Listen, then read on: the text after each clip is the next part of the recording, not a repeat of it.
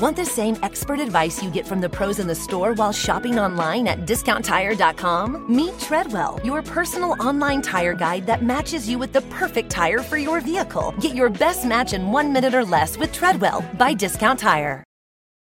This episode is brought to you by Progressive, where drivers who save by switching save nearly $750 on average. Plus, auto customers qualify for an average of 7 discounts. Quote now at Progressive.com to see if you could save. Progressive Casualty Insurance Company and Affiliates. National average 12-month savings of $744 by new customers surveyed who saved with Progressive between June 2022 and May 2023. Potential savings will vary. Discounts not available in all states and situations.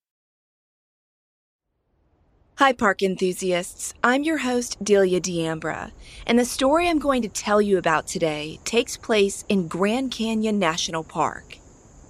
It's a park that's name and iconic landscape is known across the globe. Some people prefer to hike the rocky terrain on foot, while others book a helicopter to tour the canyon and see the winding Colorado River cutting through it. The park encompasses 1.2 million acres of rock formations, forests, and deserts. According to the National Park Service, the feature most people know as the true Grand Canyon is located entirely in the state of Arizona. It's one of the most studied geological landscapes in the world. Archaeologists have reported that the ground in the Grand Canyon is super rich with fossils that reveal a ton of information about the history of North America. In April of 1993, the secrets of one man's life that he thought were fossilized far beneath the surface for decades resurrected and revealed a horrible monster no one expected was lurking in Grand Canyon National Park. This is Park Predators.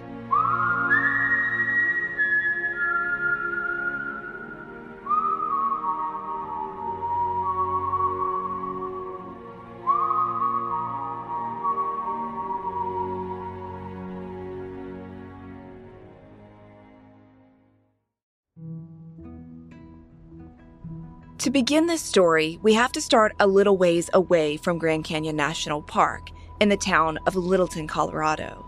But trust me, we'll end up in Arizona. Just hang in there. To cover the entire landscape of this story, we also have to hop back in time a few decades to Saturday morning, December 30th, 1978. That morning, Timothy Trevithick was trying to get his 15-year-old girlfriend, Susan Spangler, to open her bedroom window. The Spanglers' house on Franklin Way in Littleton, Colorado, was like many of the others on that street. 2-story, well-kept, but this particular house was the focus of Timothy's whole world in 1978. He pelted the side of the house with pebbles, but Susan's face never showed up in her window like usual. After a while of getting no reply, Timothy figured Susan must be somewhere else in her family's house, and according to the Denver Post, he decided to go inside to look for her, heading straight through the house's front door.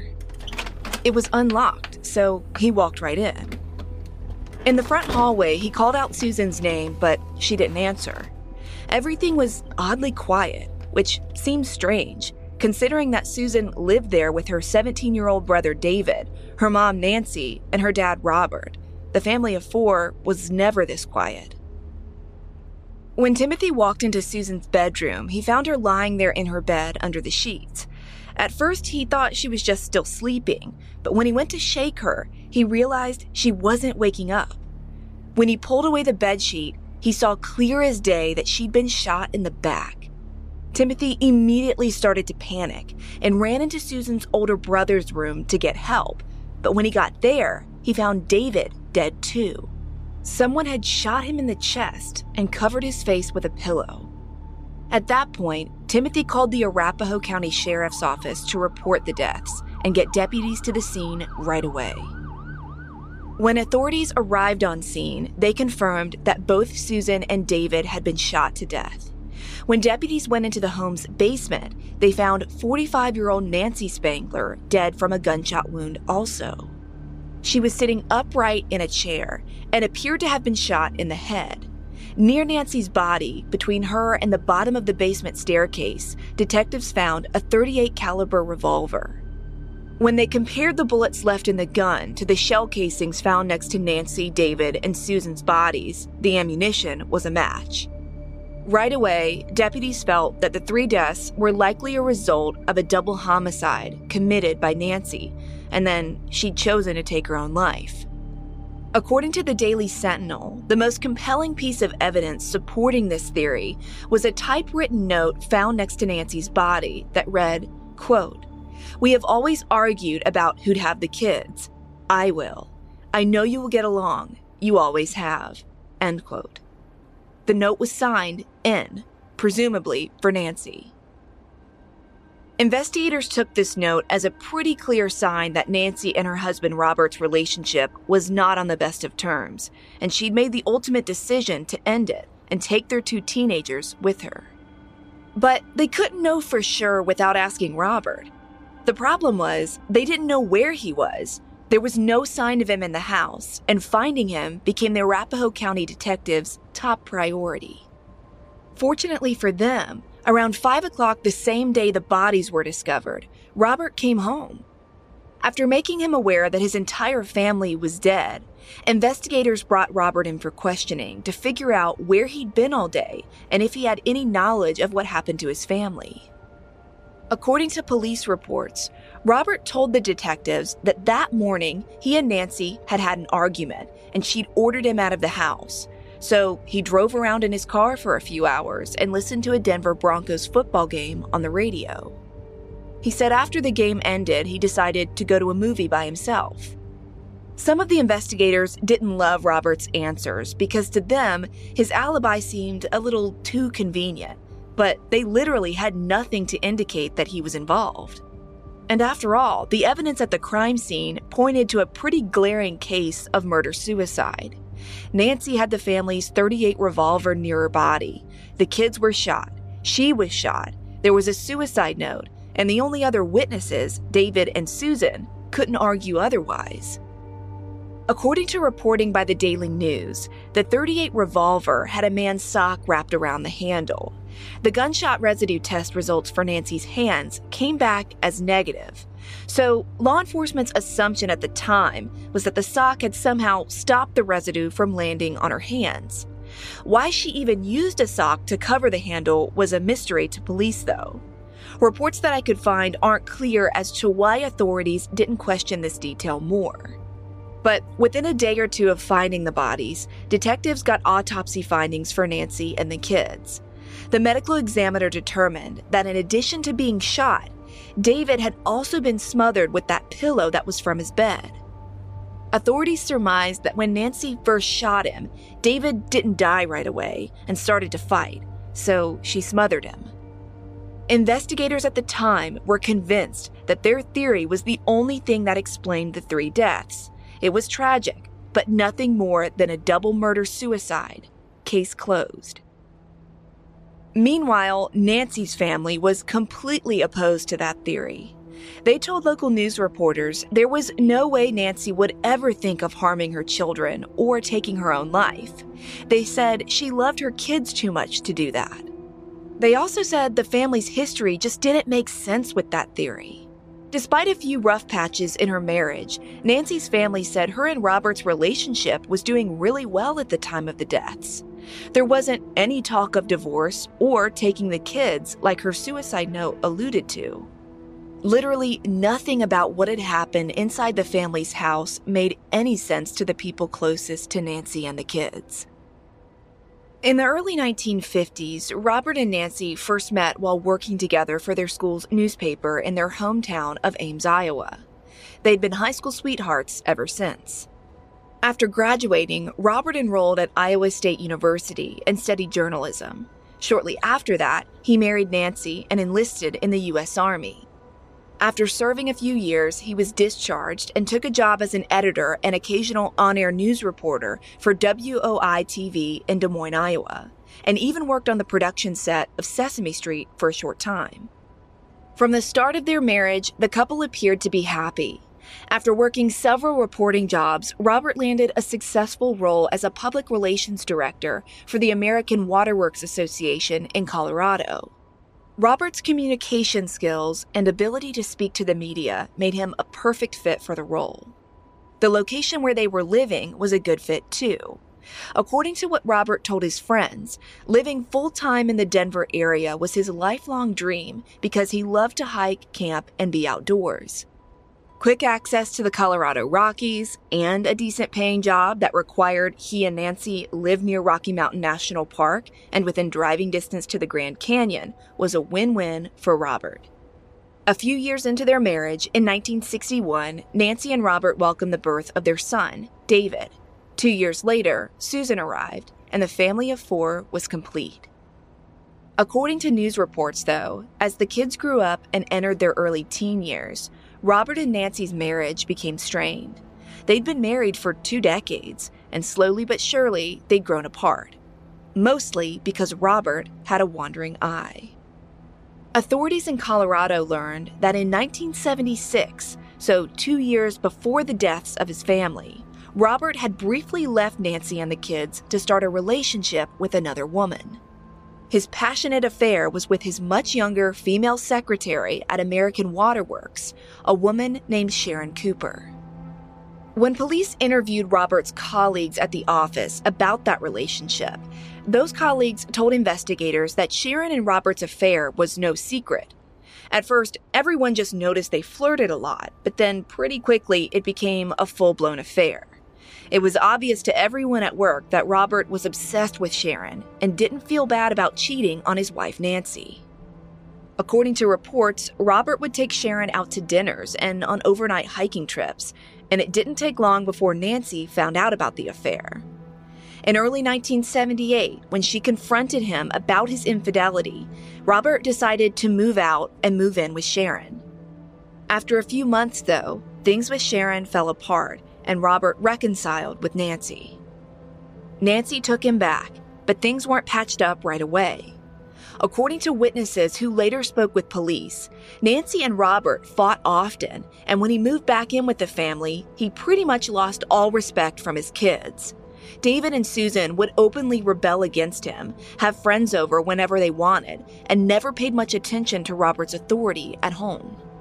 But I guess there had been some sort of change by December of 1978, though, because Nancy wrote a letter to one of her cousins indicating that tensions within the family were easing, and her and Robert's marriage was on the mend. The content of that letter was why Nancy's family was so bewildered by police's theory that she'd killed her 2 children and then taken her own life. By early 1979, Arapahoe County investigators said they'd learned all of this information about Robert and Nancy's life, the long affair with Sharon, the reconciliation, and the aftermath. To do their due diligence, police had done some further gunshot residue tests on other items found in the home, most notably a pair of Robert's gloves. By January of 1979, the results for those tests came back, and detectives determined that there were signs of gunshot residue on Robert's gloves. But for some reason, this clue didn't necessarily make police think Robert was directly involved in Nancy and the kids' deaths, but they did have a lot of questions for him. So they brought him back in for questioning, and this time, Robert told them a completely different story.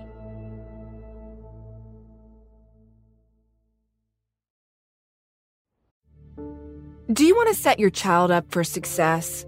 IXL Learning is an online learning program for kids covering math, language arts, science, and social studies.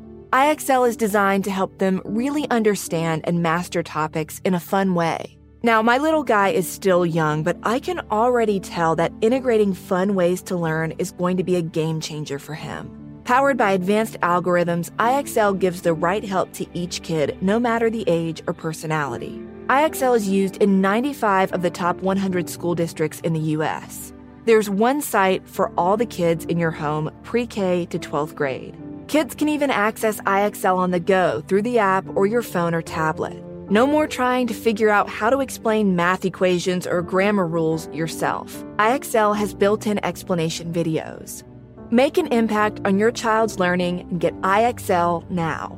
And Park Predators listeners can get an exclusive 20% off IXL membership when they sign up today at IXL.com/park. Visit IXL.com/park to get the most effective learning program out there at the best price.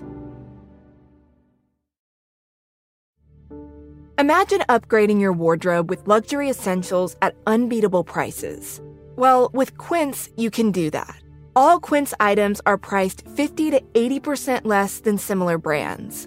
I recently walked all the way through JFK Airport in New York with a terrible piece of luggage that had a wheel that literally would not roll. So I was on the hunt for a new piece of luggage, but I wanted something that was sort of luxury, while at the same time durable. And I found an awesome carry-on with Quince. So I got something super nice, and I did not have to fork out a fortune.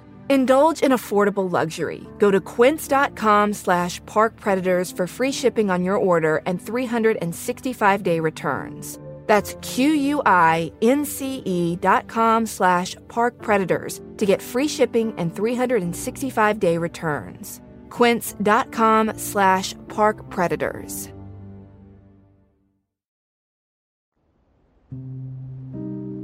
In early 1979, investigators looking into the deaths of Nancy, David, and Susan Spangler were starting to feel more pressure from Nancy's family to re-interview Robert. Police also wanted to ask him why a pair of his gloves had gunshot residue on them. Without much resistance, they were able to convince Robert to talk with them again. So, on February 1st, 1979, Robert sat down with detectives. This time, he offered a different version of events than what he'd originally told police a few months earlier. He explained that the initial story he told them about being out of the house most of the day was not true. Robert told detectives that during the Broncos football game, he actually returned home. He said when he went inside, he found everyone dead and saw the note Nancy had typed up lying next to her body in the basement.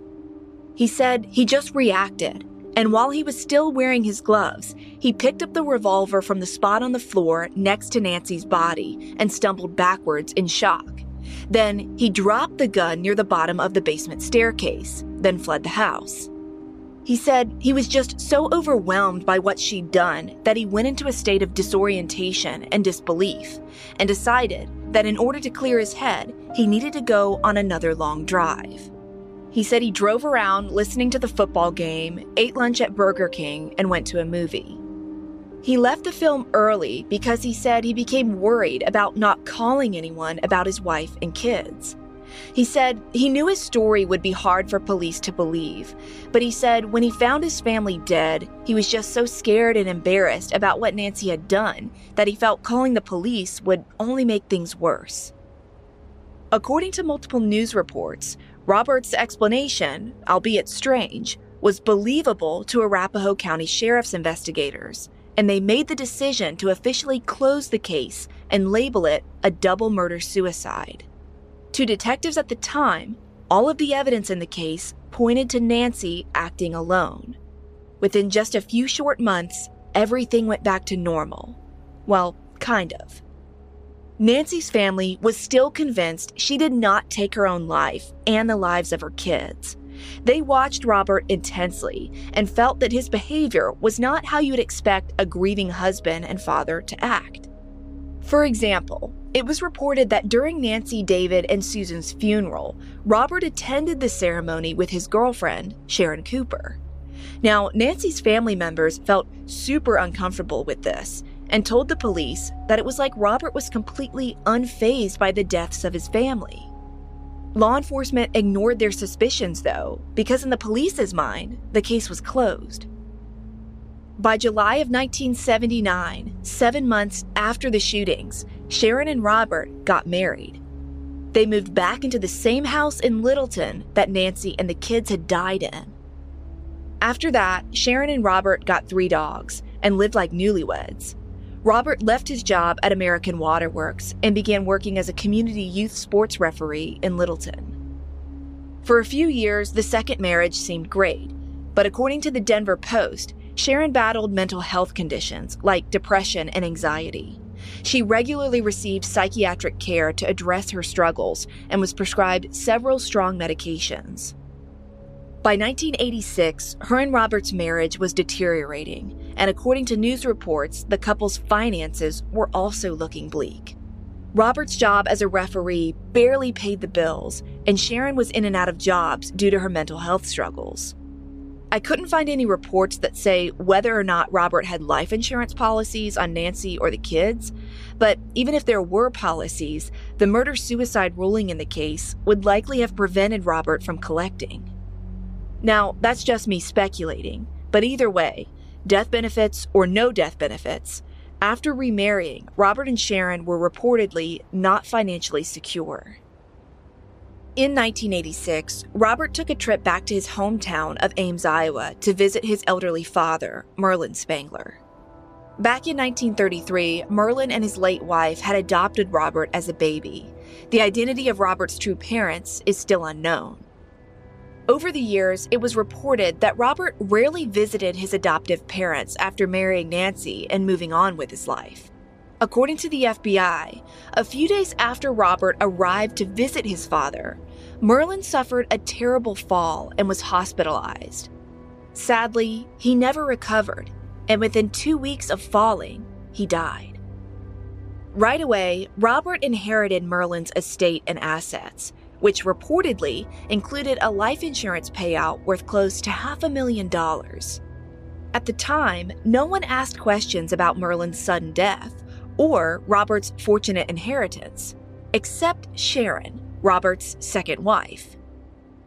Police reports published in several newspapers at the time state that after learning about Merlin's swift passing, Sharon suffered a serious mental break.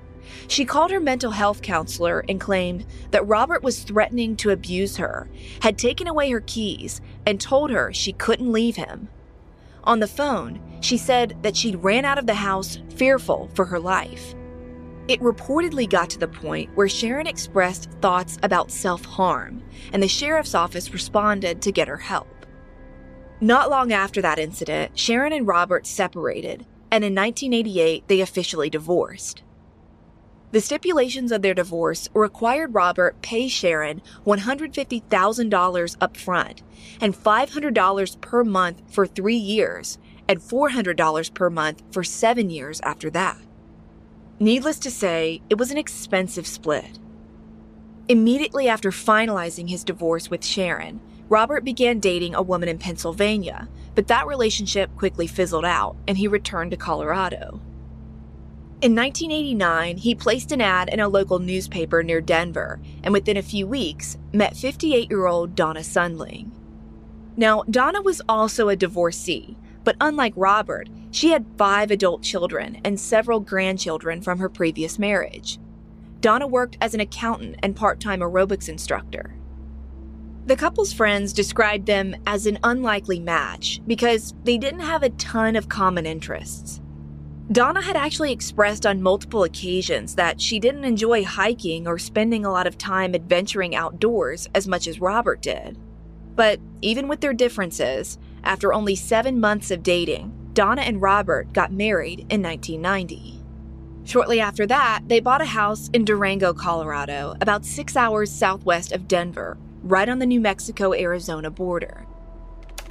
Robert started working as a country music radio DJ and quickly became a local celebrity in the region. He was the host of a popular morning show that ran from 5:30 a.m. to 8 a.m. 5 days a week.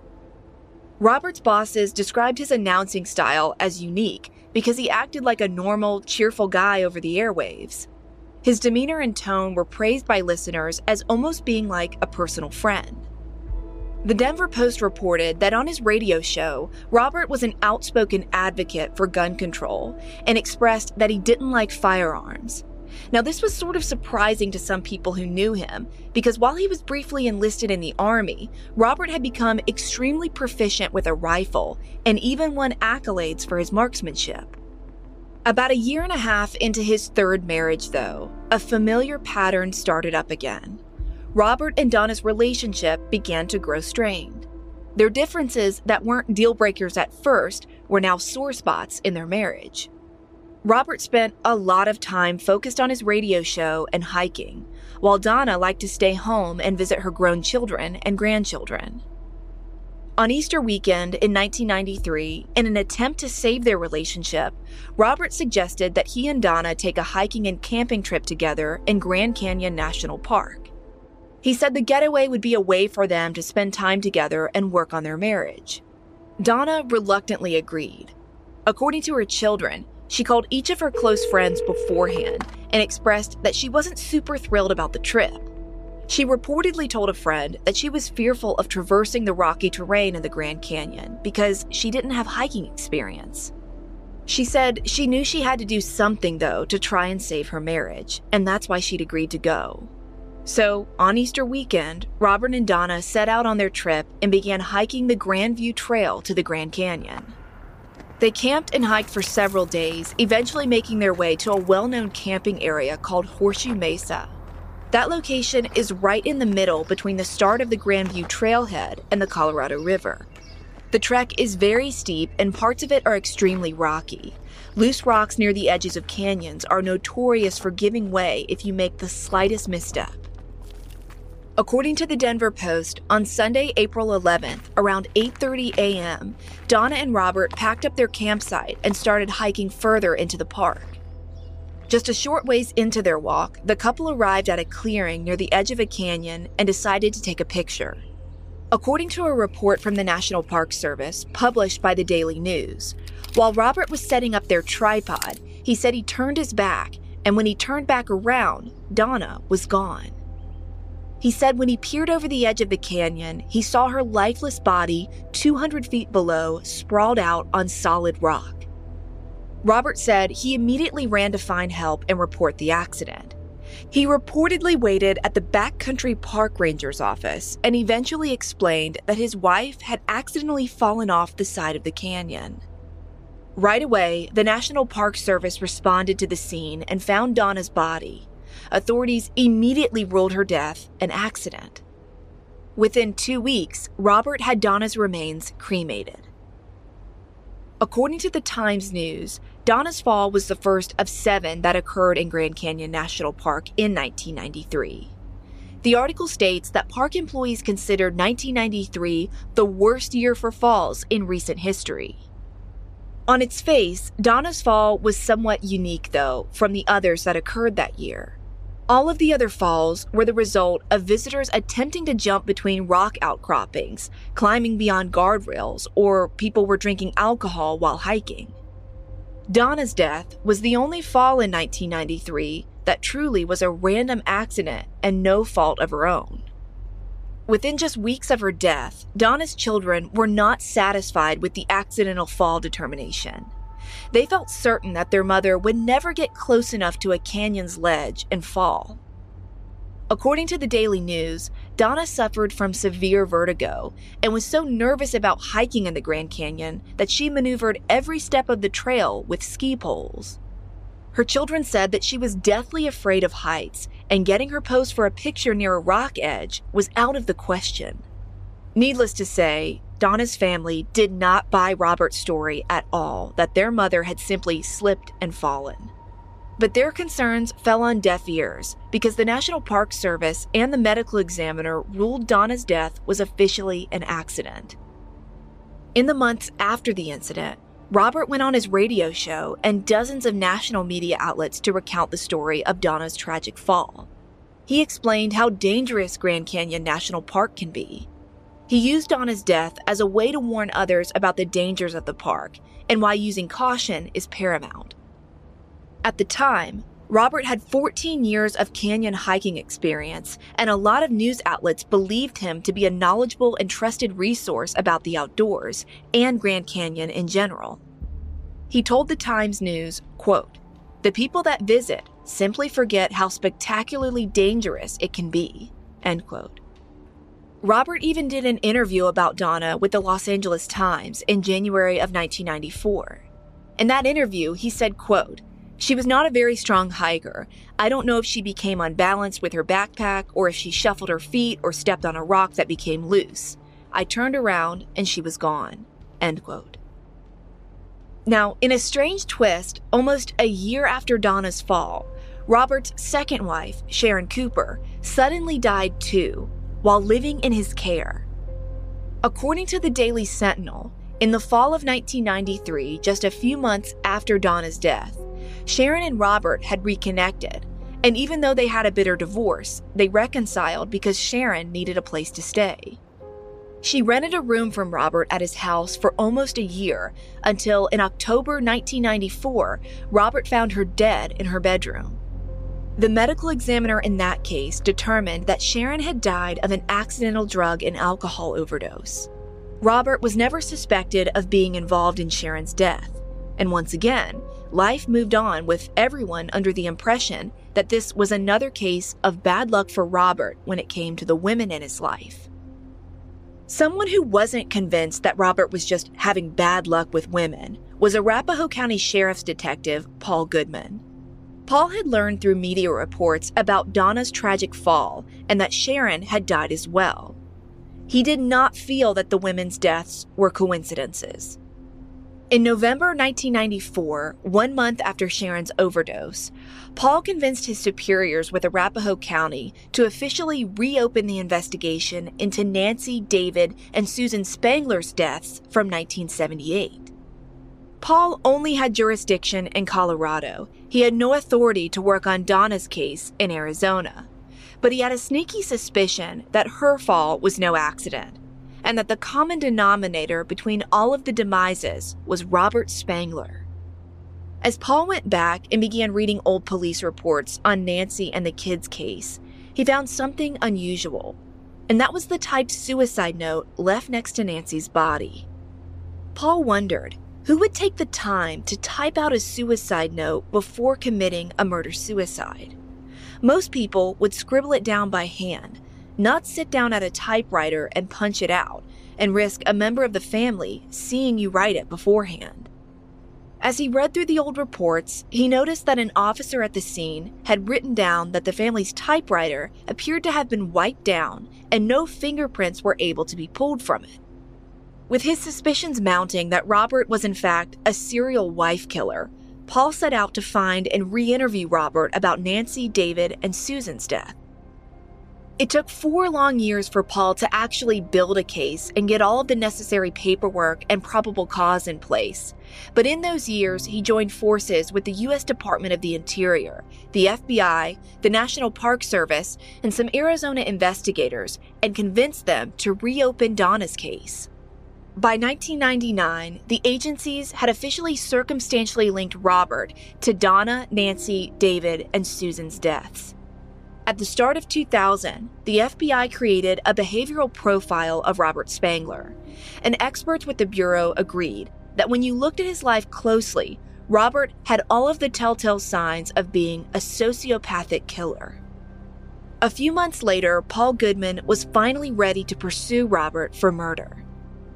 The investigation was about to get thrown another curveball, though, one that benefited law enforcement and brought Robert Spangler to his knees.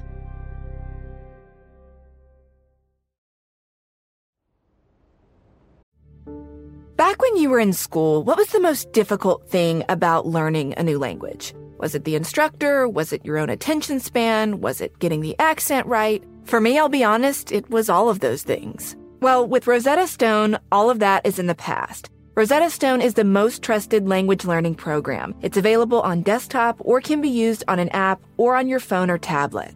Rosetta Stone has been the trusted expert for 30 years with millions of users and 25 languages that are offered. It immerses you in many ways. With its intuitive process, you can pick up any language naturally. First with words, then phrases, then full-blown sentences. And my personal favorite part is the True Accent feature, where you get feedback on how well you're pronouncing words. It's like having a personal trainer for your accent. As I've been trying to brush up on my French and learn Italian this past year, this feature has been a game changer. So what are you waiting for? Don't put off learning that language. There's no better time than right now to get started. For a very limited time, Park Predators listeners can get Rosetta Stone's lifetime membership for 50% off. Visit rosettastone.com/park. That's 50% off unlimited access to 25 language courses for the rest of your life. Redeem your 50% off at rosettastone.com/park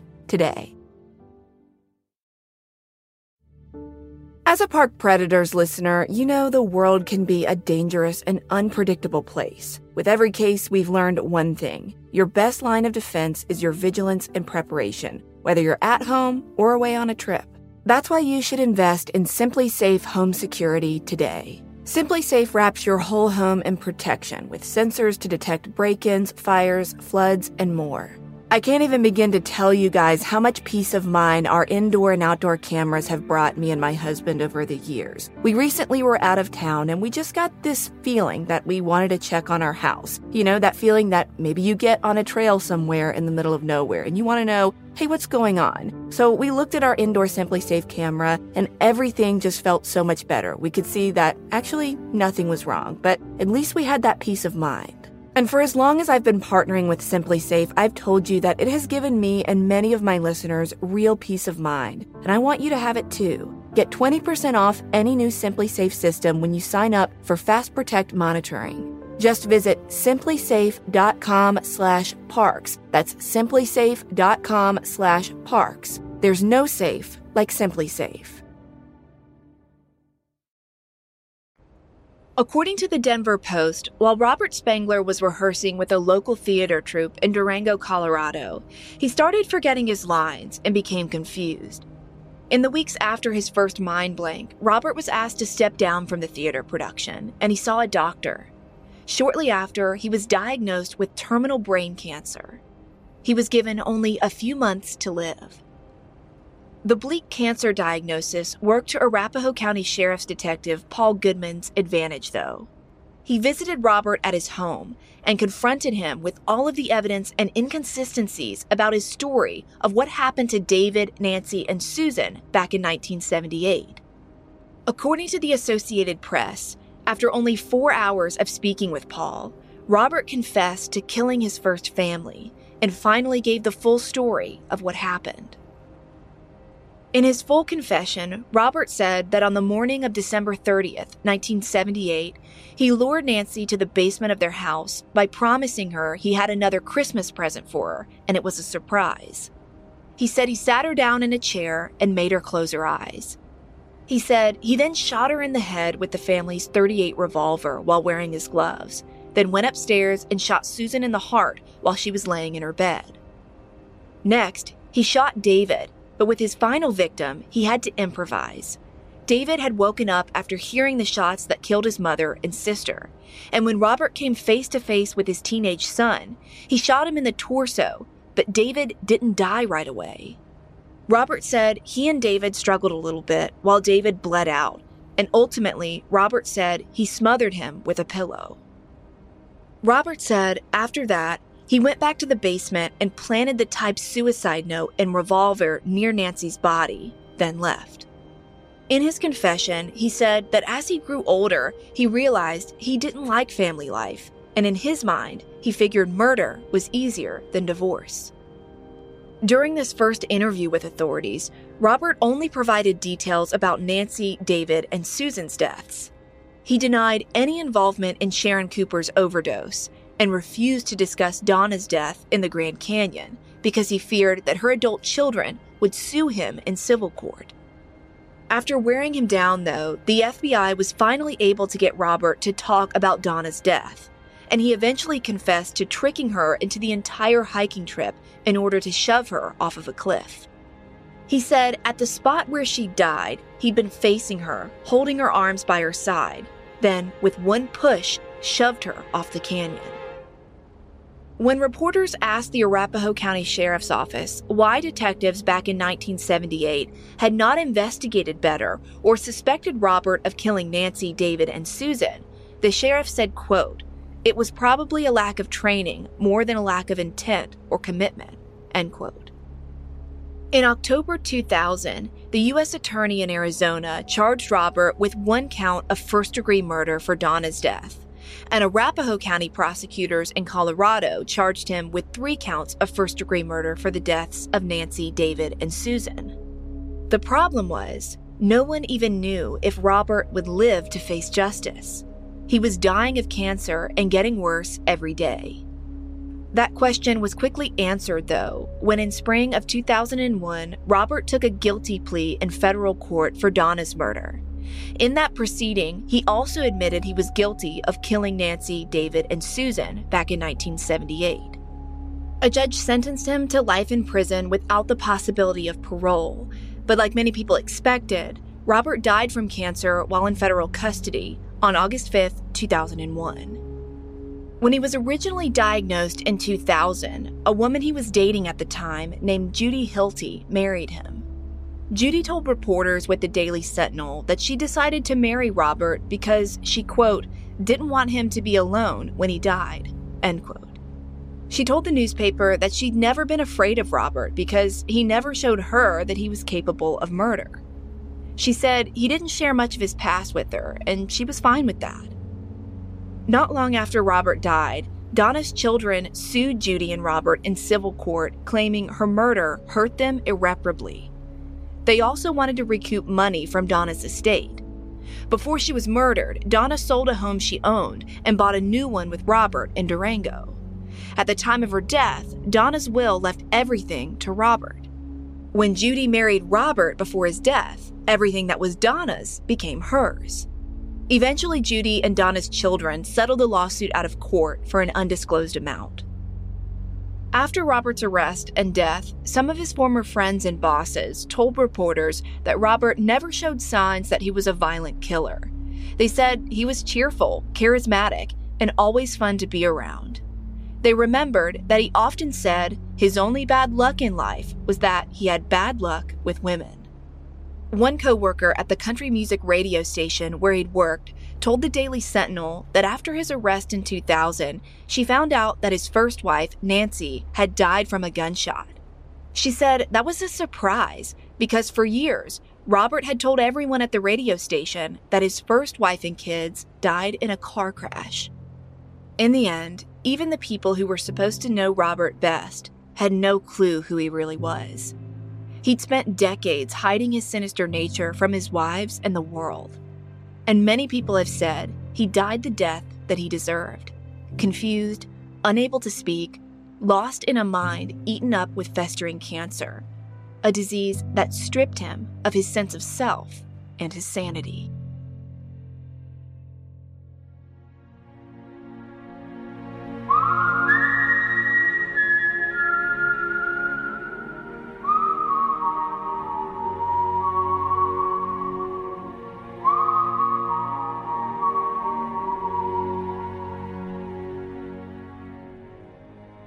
Park Predators is an AudioChuck original podcast. Research and writing by Delia D'Ambra, with writing assistance from executive producer Ashley Flowers. Sound design by David Flowers. You can find all of the source material for this episode on our website, parkpredators.com. So what do you think, Chuck? Do you approve?